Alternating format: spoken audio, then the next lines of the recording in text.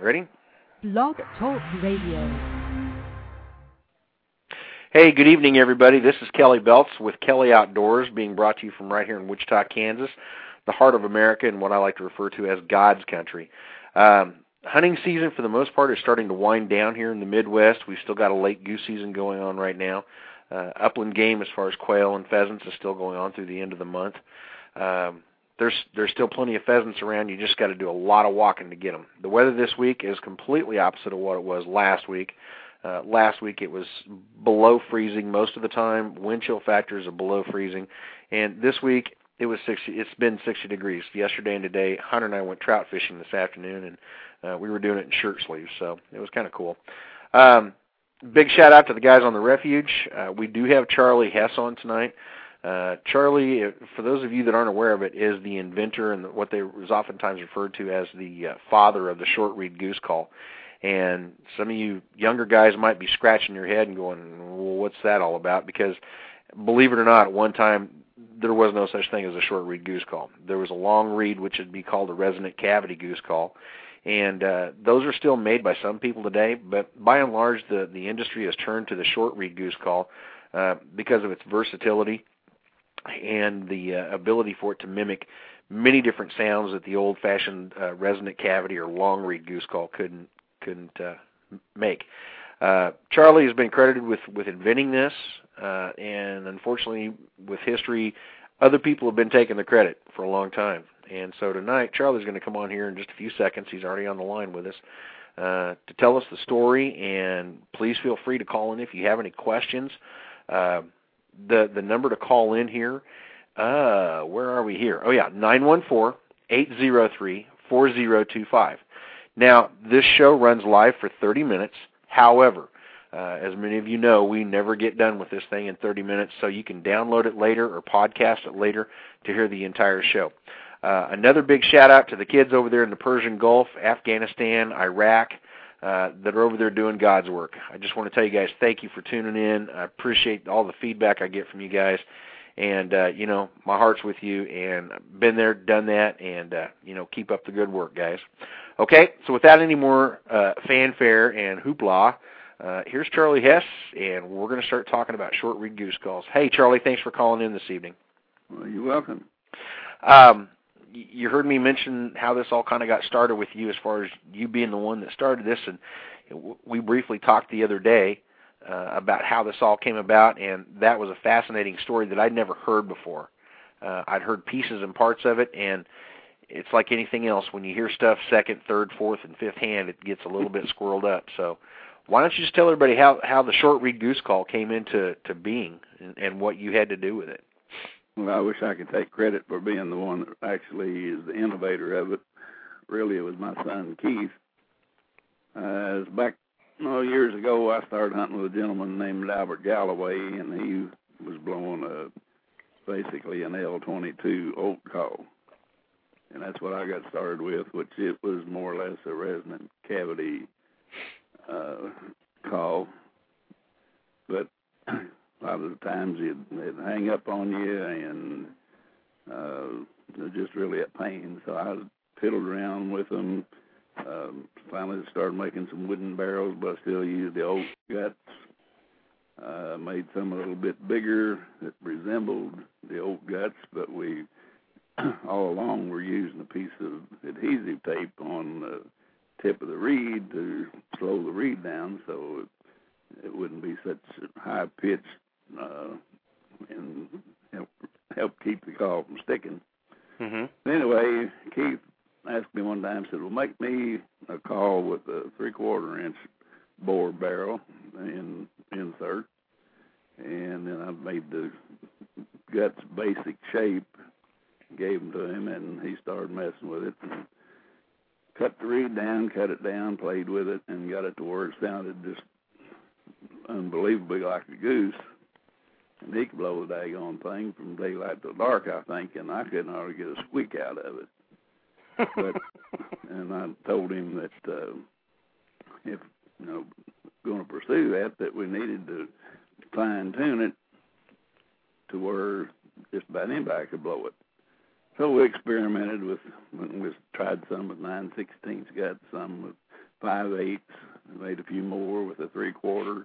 Finally decided that the 5/8 was the right diameter where most people could blow it.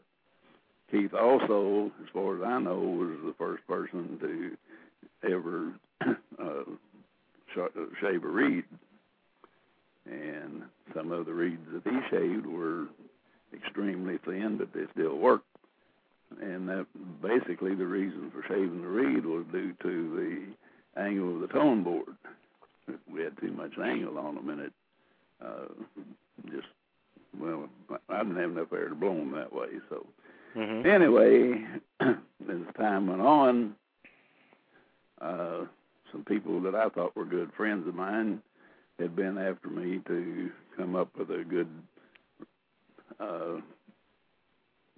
goose call that didn't have to have the tape on it. So after we got this thing lined out, Keith and a friend of ours and myself made a trip to show these calls to of these supposed friends. And they were like two kids in the candy store. They'd never seen or heard anything like that before. So now hold on a second. Okay. These two friends, I'm not going to mention their name. You already told me who they were. But just for everybody listening out there, they were major players in the call business, okay? They were big name, big time call manufacturers, okay? Well, they weren't too big then. No, well, they were getting there, all right? So anyway, and when was this? Year was what, 19? I'm thinking it was probably about February of '85 when we took the call to them. Okay. All right, so you took the calls up there, you showed them to your allegedly good friends. Right. And then they were supposed to get back with Keith on the monetary consideration for using his idea. Mm-hmm. Well, this was in February when we went down there, and the next thing we heard about September or October was that these people were getting a mold built. So sure enough, along about the early part of the next year, here they got a molded call on the market. This happened to be a 5/8 diameter bore. The width of the groove in the tone board was around 400 thousandths, which is what we used, but they didn't copy our call. They just came up with that out of the clear blue. Okay, so out of the clear blue, yeah, these two alleged friends that looked at your call had a separate idea to come up with a call that had the exact same diameter bore with the exact same diameter tone channel as yours. Had a little different angle on the tone board, and they had to use a lighter reed in the original calls because they had so much angle. Okay. But all right, so this is all just fluke of nature. I mean, just what are the odds of that happening, right? Yeah, we were just trusting people because I'd known these people for a number of years. In fact, at one time I taught barbering here in Henderson, and one of the particular people was one of my students. And I'd gone fishing and hunting with him and stayed at his house a night or two when I was in his area, and I just didn't have any idea that they wouldn't do right by my son. So anyway, you learn from your mistakes. Hopefully, we didn't have enough sense to try to get a patent on it or anything, because like I said, we were just trusting country boys. So anyway, that was the birth of the short reed call. A lot of them are, I know some people got some that are probably close to 25 years old, and they're still blowing about every day. So. Well, is Keith still involved with the call making, or is he still involved with the whole thing, or did he get kind of just bitter about the whole deal? I got disenchanted some time ago. To begin with, I had access to the machinery and so forth where I could turn the barrels and the inserts and work on the guts and turn all that stuff over to him, and he finished them and tuned them and sold them. And after a period of time, I wouldn't sell a lot of them, but sold some. And after a period of time, he said, "Well, Dad, I don't feel right you doing all the work and me getting all the money." I said, "Well, it's your project. I don't mind helping you." So we went on like that for a while, and then he brought the subject up again and said, "I still don't feel right. Same reason. You do the work, I get the money." So I said, "Well, I'll tell you what you do." But then he had two boys. I said, "Every time you sell a call, you keep half of it, put a fourth, open them a savings account, put a fourth in each one of them's account."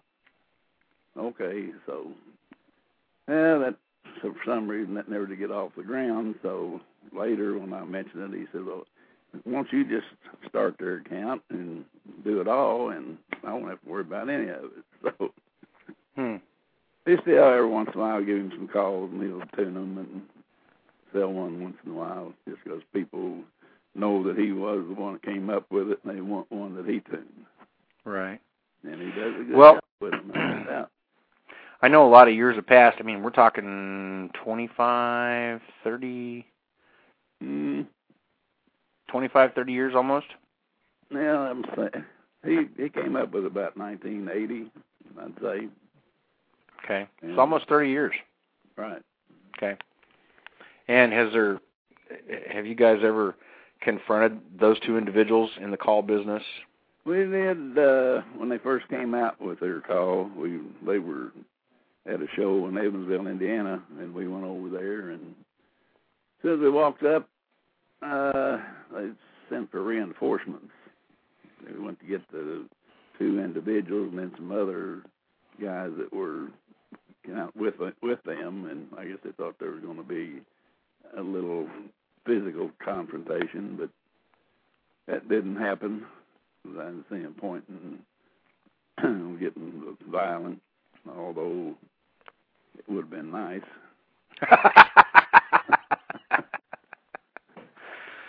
But, well, when you told me that, when you told me that story the other day, I couldn't believe. I could believe the audacity of some people to do that, and these are two guys that are big in the call business, and everybody knows who they are. I mean, they got two last names that are readily recognizable. Yeah. And I'm dying to say their names, and you know what? Freedom of speech thing here in the United States, I could probably say their names right now, and it wouldn't cause me any grief, because I got lawyers sitting around just waiting to talk to these two clowns. But, that was wrong, And too many times, and I've made this statement before on other shows, and I'll say it again, too many times the little guy does the research and development, and the big guy comes in and steals their idea and claims that it just came to them in a dream in the middle of the night. Yeah. And they claim it as their own. And it's ridiculous. It's asinine. And, unfortunately, the trial lawyer types, they put it out of reach for normal people to get any kind of recourse against these people. Yeah. Because, people think, well, I'll sue these people and they'll do it on contingency. Well, most attorneys, that's in the movies. Most attorneys, they don't play the contingency thing. They want X number of dollars up front, right, and anything over and above, And, it's a shame. It's an absolute shame, what's happened to you. Because you can trace that company's success back to about that time when they were, they had some things going on, but they weren't anything big. But you look at them from that point forward, and they owned the market. It just blossomed from there. And bags of money just started rolling in, Well, the thing of it is, like I told you, these people had a tube turkey call they'd been making by hand. They wanted to get a mold built out of it. Some friends of mine built the mold for them. I had pantograph work done on the insert so it would show their name and where they were from on each call. And then later they wanted to get a tube goose call made. I made the prototypes for that. All this, not a nickel ever went in my pocket from any of this. So you were doing a favor for a friend. Right. And you expected the same in return from those people. Well, sure. And what they did was when you weren't looking, they put a knife between your ribs and Keith's ribs and said, "Thank you very much. See you later." Yeah, screw you very much. Yeah. Yeah. Swell human beings. I guess that's okay. That's okay. You can say that. You know, you can say worse than that. I've had people on here that have said far worse than that. Trust me. You know, you're almost acting like a Baptist preacher on here compared to some of the guys that have been on here. Well, I'll try to be polite. Well, you know, I understand, you know, where you're at with this. I mean, it happened a long time ago. But honestly, the mere fact that you remember exactly that it was in February of 1985 and when you found out about it a year later after they had this stuff done, I mean, it's still something that sticks in your craw, and I don't blame you. You know, I told you a story about a very well-known call maker out there that snagged an idea from me and claimed that it was a bolt of lightning dream in the middle of the night kind of thing where, you know, he just came up with it, and it's like, really? That's amazing. After he, you know, saw one of my calls and bought him to see how I put something on. Yeah. You know, I had another call maker, and it was a big-time guy. You know, he was trying to figure out how I was attaching my bands to my duck calls because I guaranteed them not to come off, you know, and, you know, he bought one trying to figure out how it was I was doing it because there's no pins or anything, and he bought one of my duck calls and cut it all up and then emailed me and said, "Oh, this is a nice little idea. Why didn't you, you know, patent this?" And it's like, I didn't know you could, number one, and number two, it's not worth the money, you know. Yeah. But he bought one of my duck calls with a barrel on it, and you know, basically bandsawed the thing up to find out how I kept my bands on. And you know, so be it. Oh yeah. I mean, like I said, the big companies, they don't put any money into research and development. They let the little guys like me, and you're not a little guy. I mean, good God, I'm like a booger eating moron compared to you. You've been doing this stuff for since when? 60 what? Yeah, I'm just 6'3", 235. Well, I'm just saying. That's my claim to being a big guy. Well, I'm just saying you've been doing this for a long time. Okay, I've been making calls officially. I started making calls when I was pretty young, and I ended up cutting my mom's broom handles up and made some pretty snappy crow calls, but I won't claim those. But you know, I've only been doing this a little over 5 years. You've been doing this since the 60s, right? Yeah, back in I went to work at the place I retired from in 1971, and then in the 70s was when I started turning some wood. So it evolved from that. Let's say it did. Well, you make goose calls, all right, and everybody knows the name, you know, Hess, okay? You also make duck calls. Not too many people know that, okay? I knew that. I don't know why I knew that, but I did know that. A lot of them, but some. Yeah, but, and you also make, and I have in my possession a Charlie Hess bass lure, okay? Now, you know, don't spread that around. I don't want people bugging me about them. All right. Okay. All right, it's not really a Charlie Hess bass lure. He just buys them from some guy in Korea, puts his name on them, hands them out, you know. Oh, yeah. Okay, I won't spread it around. Too late. It's already done. 85,000 people just heard that. So, you know. And by that time, tomorrow, there'll be like 5 times that many people will hear that. So, anyway, with your goose calls, how many steps do you have when it comes to making a goose call? I mean, you mentioned a number the other night, and I was flabbergasted. How many steps does it take you to take the piece of wood, from the time you take the piece of wood off the shelf to the time it goes in the box to be sent out? How many steps does that piece of wood and everything that goes into it go through before it becomes a goose call? There's about around 35 different operations. That's I don't think I included each individual coat of finish that I put on them. But I take my piece of wood that's square, turn it around, and shaping the barrel, cutting it back for the band. Well, drilling out the barrel and shaping the inside of it, turning it back for the band, fixing the band, turning the band to match the wood, sanding it, cutting the barrel off from the other part, and then start to make the insert, have to also turn the way I do it. You have to turn the barrel around and finish the intake end, the mouthpiece. Mm-hmm. And then I make the insert. I always put a brass sleeve in the insert. I have to drill the insert, ream it, glue the brass sleeve in it, then turn the insert to shape and sand it. Then starts the finishing process. And then the guts, I buy the material in a 4 or 5 foot length of 6/6 nylon, cut it to length. Like for the tone boards, I'll face off one end and put a radius on it, turn it around, face off the other end, drill it to a depth. Then I'd cut away the majority of the stock to get it down to about the right thickness, and then I would make a final cut on it to get the thickness I want. Then I've got another fixture that I made that I put it in to put the angle on it. Then you got basically the same thing with the wedges. You know, cut it off to length, face off both ends, cut it in half, made a fixture to put the angle on the wedges and get them to the proper thickness. Then when you get everything together, then you start putting the finish on it.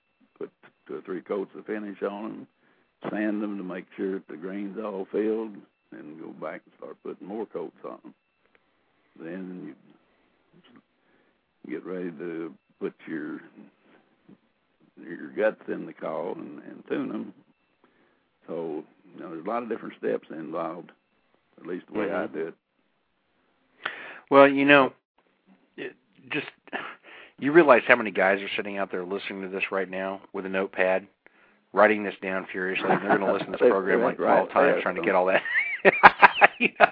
Well, they can play it back in. You know, now you make your own guts for your goose calls, all right? 99.9% of the people, me included, we use other people's guts, okay? Yeah, you make yours one at a time. They're not molded. And 6/60 nylon, for those of you that are listening, that crap is hard, okay? So you're not going to wear those guts out in your lifetime or your kid's lifetime or your grandkid's lifetime or their great-grandkid's lifetime. That stuff is hard. So that's awesome. I mean, most people, and I'm talking about most people, everybody from just everybody. They use molded guts that are made out of fairly soft plastic. Right. You know, I mean, there's no other word for it. I mean, there's some technical terms or words you can use for it, but when you boil it right down to it, it's plastic. Okay. Right. And they use fairly soft stuff. Those guts of yours, they're never going to wear out. I mean, and I don't think they're ever going to break in. No, I mean, you're never going to see those deep tone channel, you know, lines in them like you see in some of these guys' guts. I mean, there's, you know. I've machined some of them to resemble broken-in guts, and some people think they're great. A guy that his name's Terry Byrne. That goes by Rim Choke on the Refuge. He's got some in a call or two of his, and he thinks they're just wonderful. So that's different. Well, you brought up the name of the refuge. Pardon me? Right there. I said you brought up the name of the refuge. They're not a sponsor of this show, but I plug them because, you know, there's just a ton of super nice guys on there. They've been very good to me as far as a call maker. They've kind of, you know, decided that I was needy and that I was poor and that they needed to spend their money with me, and I'm still poor, and I'm putting 3 kids through school. So you guys that are listening, continue sending me money. But, you know, you have some seriously dedicated fans on there, you know. And one guy comes to mind, and he's from California. And, you know, his name is Kevin Hampton. Is that right? Hampton? Right. Is that right? He's and probably listening. Yeah, and I mean he's got tons of your calls. And I mean, anytime the name Charlie Hess gets brought up, I mean, you can bet this guy has like a radar or something, you know, and he knows what's going on with your calls. I mean, there's a lot of other guys too, and you know the thing is, and I got to be brutally honest with you here. A friend of mine has one of your calls. It's in persimmon, all right. Persimmon, and it's just weird that you like persimmon because, you know, I thought I was the only guy out there that liked persimmon for duck calls and goose calls. And then I posted that comment at one time on the refuge, and you pinged back on me and said, I like persimmon too. And I thought, holy crap, I'm in good company. You know, Charlie Hess likes persimmon, you know. It's one of those, it's not a glamorous wood. It's not a sexy-looking wood. It doesn't sound cool. Like Cocobolo. I mean, you hear the name Cocobolo, and it could be the doggiest-looking wood in the world, but it has a cool name, right? Right. Persimmon, it looks like crap, sounds like crap, whatever. But that is some awesome wood. And so when you emailed me back and you made the comment, persimmon is one of your favorite woods, I knew I was in good company, you know. And, you know, the thing is, you make some of, and I'm not kidding, my friend, this call of his, I don't know how old it is. He can't even tell me because he didn't buy it from you directly. He bought it from somebody else, and he doesn't even remember where. It's just, it's a totally cool call. I mean, it's not like something you pick up at a case at a Gander Mountain or Cabela's or whatever. It's a one-of-a-kind call. And that's what I try to tell people. You know, when you're buying a custom-made call, okay, you don't have to worry about walking in to a situation where you're going to find yourself looking at 9 other people there at the boat dock getting ready to load up to move out to the blinds or out to the fields or whatever, and everybody's got like the same piece of crap acrylic call on their lanyard. And I'm not bagging on acrylic calls. Don't misunderstand me. I'm just talking about the cookie-cutter calls that everybody seems to make, you know. Right. And, yeah, I mean, there's some big names in goose calling out there. I mean, you got Zinc, you got Grounds. I mean, you got several. But the fact of the matter is, I mean, you're going to find 25 Grounds or 35 Grounds or 45 Grounds or 125 Zincs for every Hess call. And you know, and I know that in a few years, whose call is going to be worth more to a collector or to the individual that owns it? I mean, it's just simple math. And, I mean, those guys don't put that kind of time into their calls. I mean, those calls are made on a CNC machine, or they're made overseas. They're molded. They're injected. They're puked out of a machine. They're tuned by guys that don't speak English as their native tongue, and they're shipped over here. And the next thing you know, you're paying $150 for a stinking goose call that, you know, who cares? Yeah. It's got no personal intention. You know, it's like Bassmasters. They have a special from time to time. They'll send you a hat if you renew for a certain period of time. Right. Well, hats are made in China or Taiwan or somewhere. I sent them a letter one time. Want to know how many members they had in those places. Needless to say, I didn't get an answer.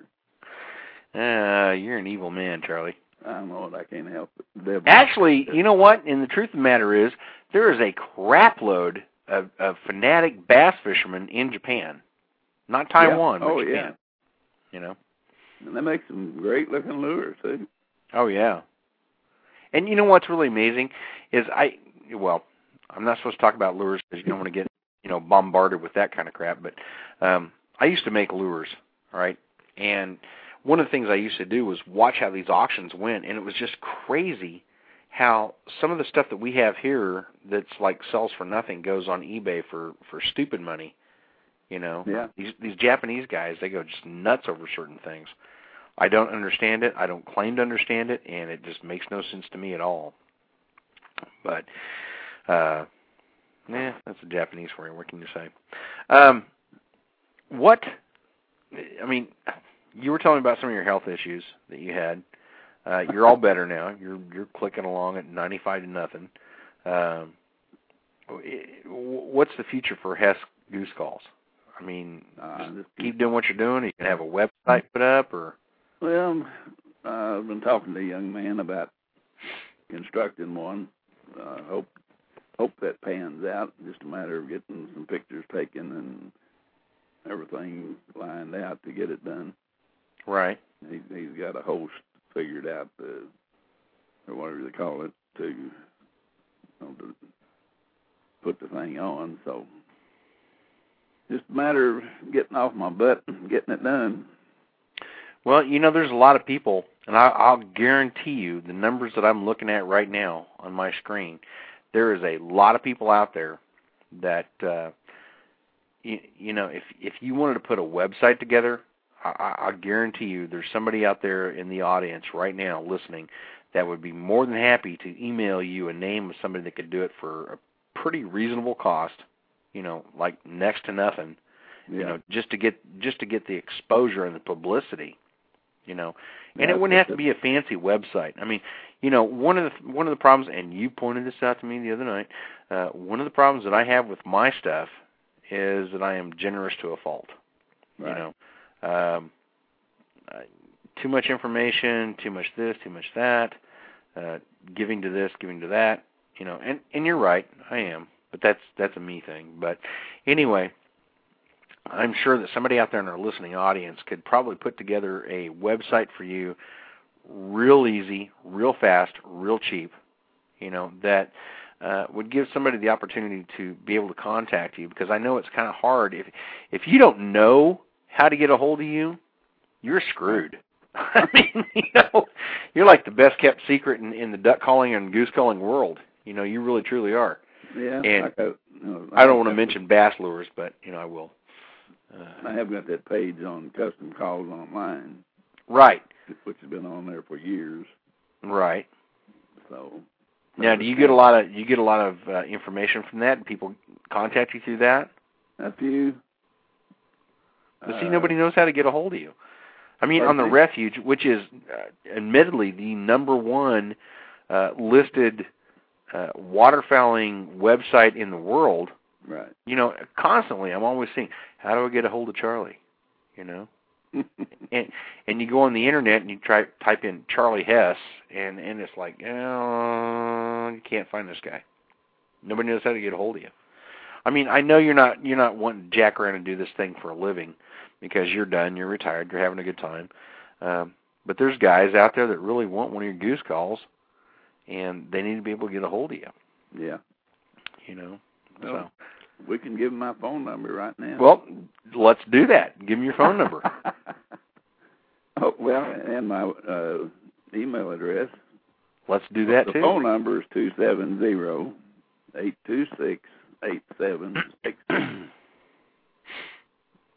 And the email address is hessgoosecalls@hotmail.com. Okay, that is 270-826-8766. Right. And the email address is hessgoosecalls@hotmail.com. Right. Okay. Now that should be pretty easy. Yeah. Piece of cake. Do what? Piece of cake. I'm sorry, I had to switch ears there. Well, now, what's in the future for Hess Calls? I'll probably just keep plugging along, selling a few along, and just trying to make them look as good as I can. Well, when you got guys like Kevin Hampton out there on the West Coast that are buying all the calls you could possibly make in a year. No, he don't do all that. He's a wood nut. He is like chomping at the bit, because I have got a Reelfoot call for him that I'm supposed to send out this week. I don't know what I'm going to do with that thing. I'm not happy with the way it sounds. So it was that one I talked to you about on the phone the other night, made out of Babinga. No, it's just not happening.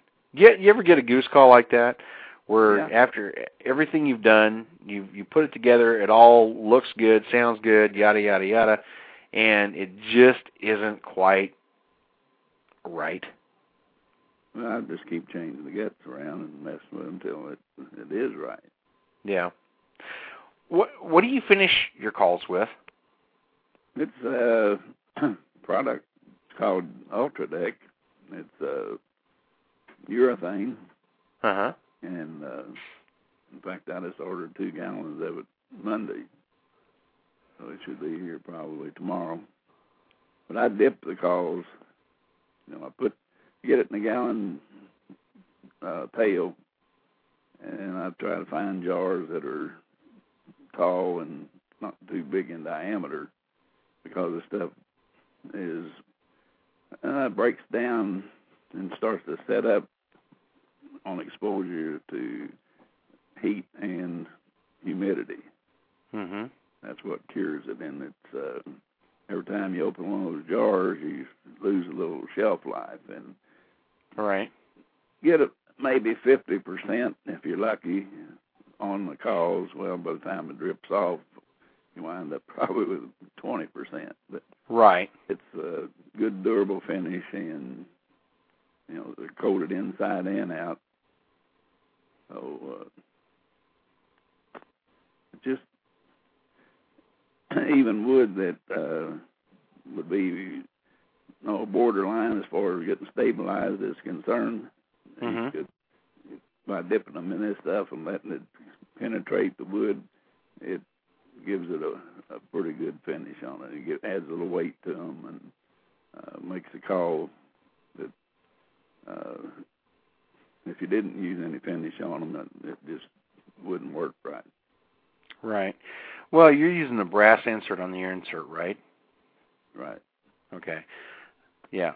See, a lot of people don't understand how this works. The insert is a part that goes into the barrel that holds the guts, right? And the brass basically is a sleeve inside the insert. Right. Okay. I do the same thing with mine, except for instead of brass, I'm using basically an acrylic sleeve, to hold the guts. Yeah.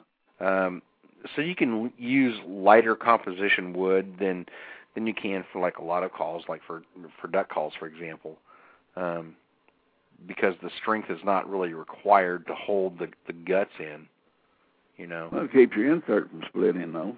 Exactly. And, the brass insert part, now who started that? That was done way back.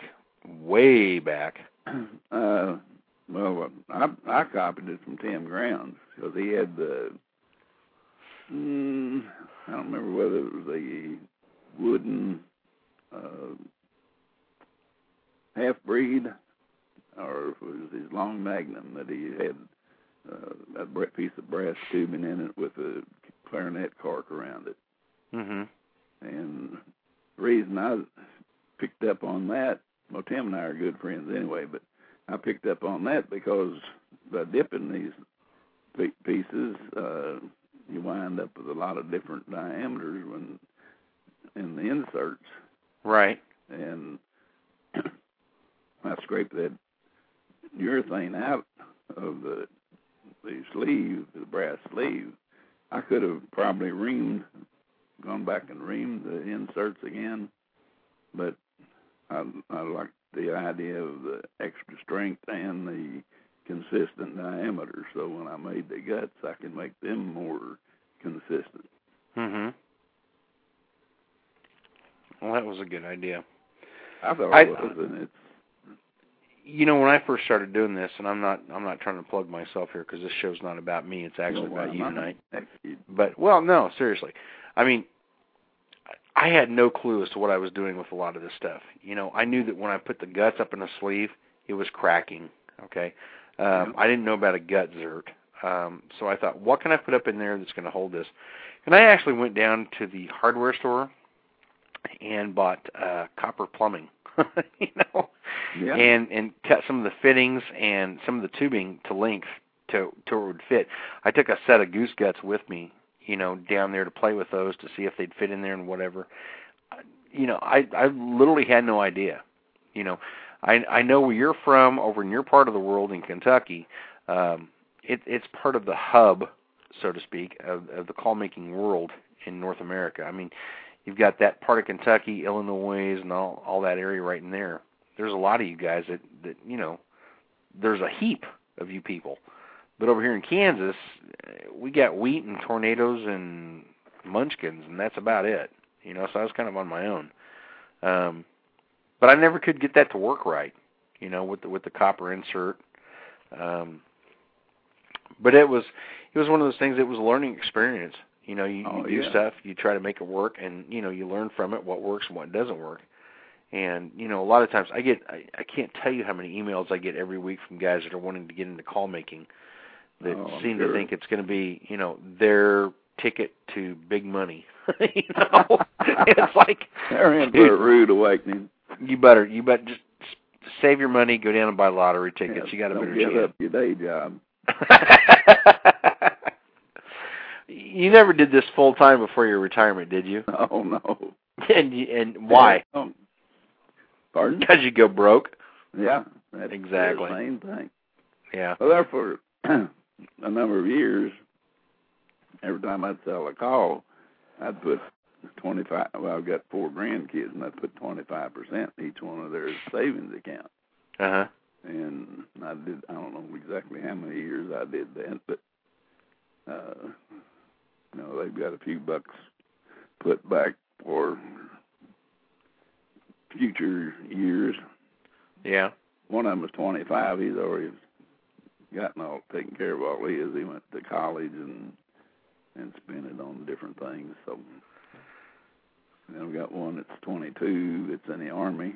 Got another one that's 18 that's a senior in high school, and I got a granddaughter that's 17 that's a senior in high school. That's great. That's great. If they're, what I'd like to see them do really is just put it, you know, like they never had it, and just let it build up towards their retirement. Right. I don't know if that'll happen or not. I mean, but it's not that great of an amount, but it will help them. But finally got to the point where if I wanted to have any spending money, I had to put the money in my pocket. Did you ever, back in 1970 whatever, and 1985, ever think that your goose calls and the work that you did on these things would be selling for this much? I mean, if somebody would have told you in 1985, Charlie, I want to give you X number of dollars for your goose call, all right, for what they're selling for today. And I, in all honesty, I have a pretty good idea what they sell for, but I've never asked. But, you know, I have a pretty good idea what they sell for. Back in 1985, what you sell a goose call for today would have been pretty close to somebody's weekly salary back then. Would you believe that it would have been possible? Seriously? I think he started out selling for $100. And I told him I said, now just have a easy pay plan. When you get the money in your hand, they get the call in their hand. Right. So, because most of it just local for a pretty good while. There was quite a few goose hunters in this area. Right. And then they started, people, started hearing about them in different places, and then other people became call makers and call assemblers and so forth. There's that phrase I love, call assemblers. But Keith helped Tim Grounds develop his half-breed, too. Mm-hmm. So that's been a good seller for Tim. Oh, I'm sure. Yeah. I'm sure. And did Keith ever get any credit for it? Oh, yeah. Yeah, Tim acknowledges the fact. I made I guess call it the prototype for his Super Mag barrel. Mm-hmm. And, it's somewhat similar to what I used, and I just made one and sent it to him, and that's as far as I can remember, that's the basic design that he used on those. You know, his other calls won't look anything like that. Right. But, well, I'll tell you, it's an interesting story, you know. Yeah. Keith and Tim became good friends back probably about 86 or 87, and wasn't too long after that then that Keith told Tim that he had more of a call than he really realized with his guy's best flute. And then Tim sent him some of them, and Keith got playing with him. He cut them off and played with them and whatever, and then he got it fairly close, I think. Then went over to Tim's one weekend, and they, I think, stayed up most of the night tweaking it, and then finally got it to where it suited both of them. And the half-breed was born with the name at the time. Well, that's kind of cool. Oh, yeah. I've never heard that story before. Keith is really, he's a craftsman. He's a carpenter by trade, and he is really picky about his work. You know, he's a perfectionist. Mm-hmm. So, and he did some work on designing some things for goose calls for crap. What's the outfit? I haven't heard of them. A senior moment. Where are they from? I believe it's from Illinois. Okay. Crap, Illinois. Higdon. Okay. Some of their motion ideas that they use is what he came up with. So. Well, that's great. Oh, you know, yeah. I tell you, I just it has been a complete, total pleasure having you on here tonight. We're going to have to sign off here in a few seconds. Okay. I'm starting to get the sign from the boss over here. Anything else you'd like to say before we go out of here? I don't know what it would be. It's been a pleasure talking to you. It's been enjoyable. You know, Charlie, it has been an absolute delight. You know, the first contact you had with me was over a wood called persimmon. You know, right. And it's just it's been an absolute pleasure. You know, one of the guys that I truly enjoy talking to and enjoy being in touch with is Joe Jarosky, who's one of the old-time call makers, you know, in the duck call world. He's still around, and he is an absolute joy, you know. And too many times we take for granted that we think this person's going to be here, or that person's going to be here the next time I have a question, you know. And the cool thing about it is that tonight's conversation is going to be saved forever. You know, it's in, you know, the world of the internet, and it's all on digital. And, you know, your voice is one of those ones that, you know, once it's gone, and I'm not trying to sound morbid here, but once it's gone, it's gone. You know, just like me. Yeah. I mean, you know. That's true. Well, I'm not trying to sound morbid or anything, but you know, the fact of the matter is that, you know, there's guys out there that consider themselves to be something of a call maker when they walk into a frickin' room the size of a football stadium and push a button and machines start puking out call barrels and inserts, and they're a custom call maker. Yeah. And that's just not right, you know. Well, a lot of these guys too they've got their own manufacturing outfits now were on Tim's calling team back years ago. Yeah. And they got, you know, well, Daddy, I wanted to get away from home now and get out here and do it on my own, so to speak. And there's a couple of them that are pretty notable that were on his team. Right. Well, you know, God, we're not on the air now, are we? What's that?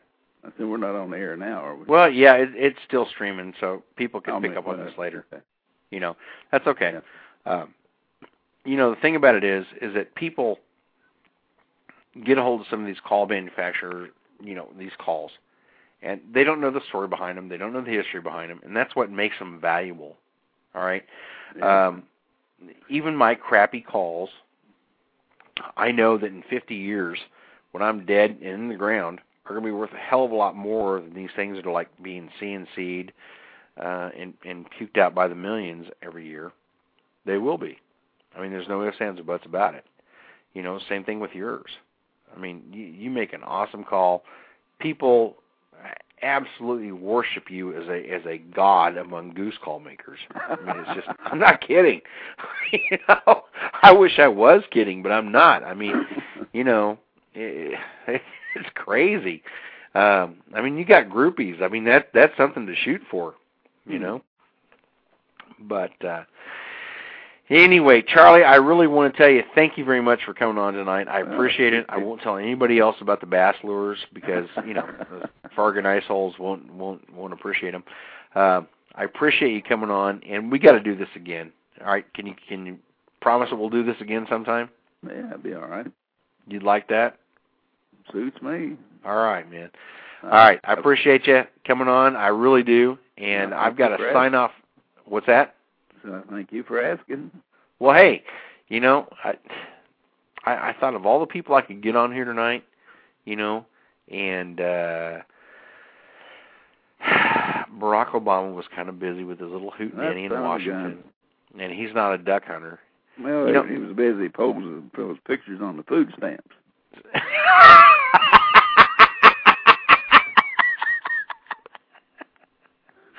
Oh, my God, I'm going to get shut down. Okay, no, you're right. Oh, my God. Okay, no, it was good. And you're right. Wow. U.S., it's been nice talking to you. This is Kelly. I'm out of here. No, Charlie, I appreciate you coming on. It's been a slice, man. I truly did enjoy it. And I will talk to you later, okay? All right. Thank you very much. Good night. Good night. All right, everybody. I just want to say thanks for joining us tonight on what was probably a really enjoyable evening for you. Charlie is really a piece of history. Okay, he got screwed over by a major call company with his idea, and if you want to know the name of the call company, email me. I'll be more than happy to share that with you. I won't say it on the air because they probably got lawyers listening to this even as we speak. All right? Thanks again. Good night to everybody out there in the military. I appreciate the work you're doing. It truly is appreciated. The Refuge guys, thank you. CCO, thank you. My brother, Casey, at AccuShot.com. Thanks for being a sponsor. Everybody, love you guys. Be good. Bye-bye.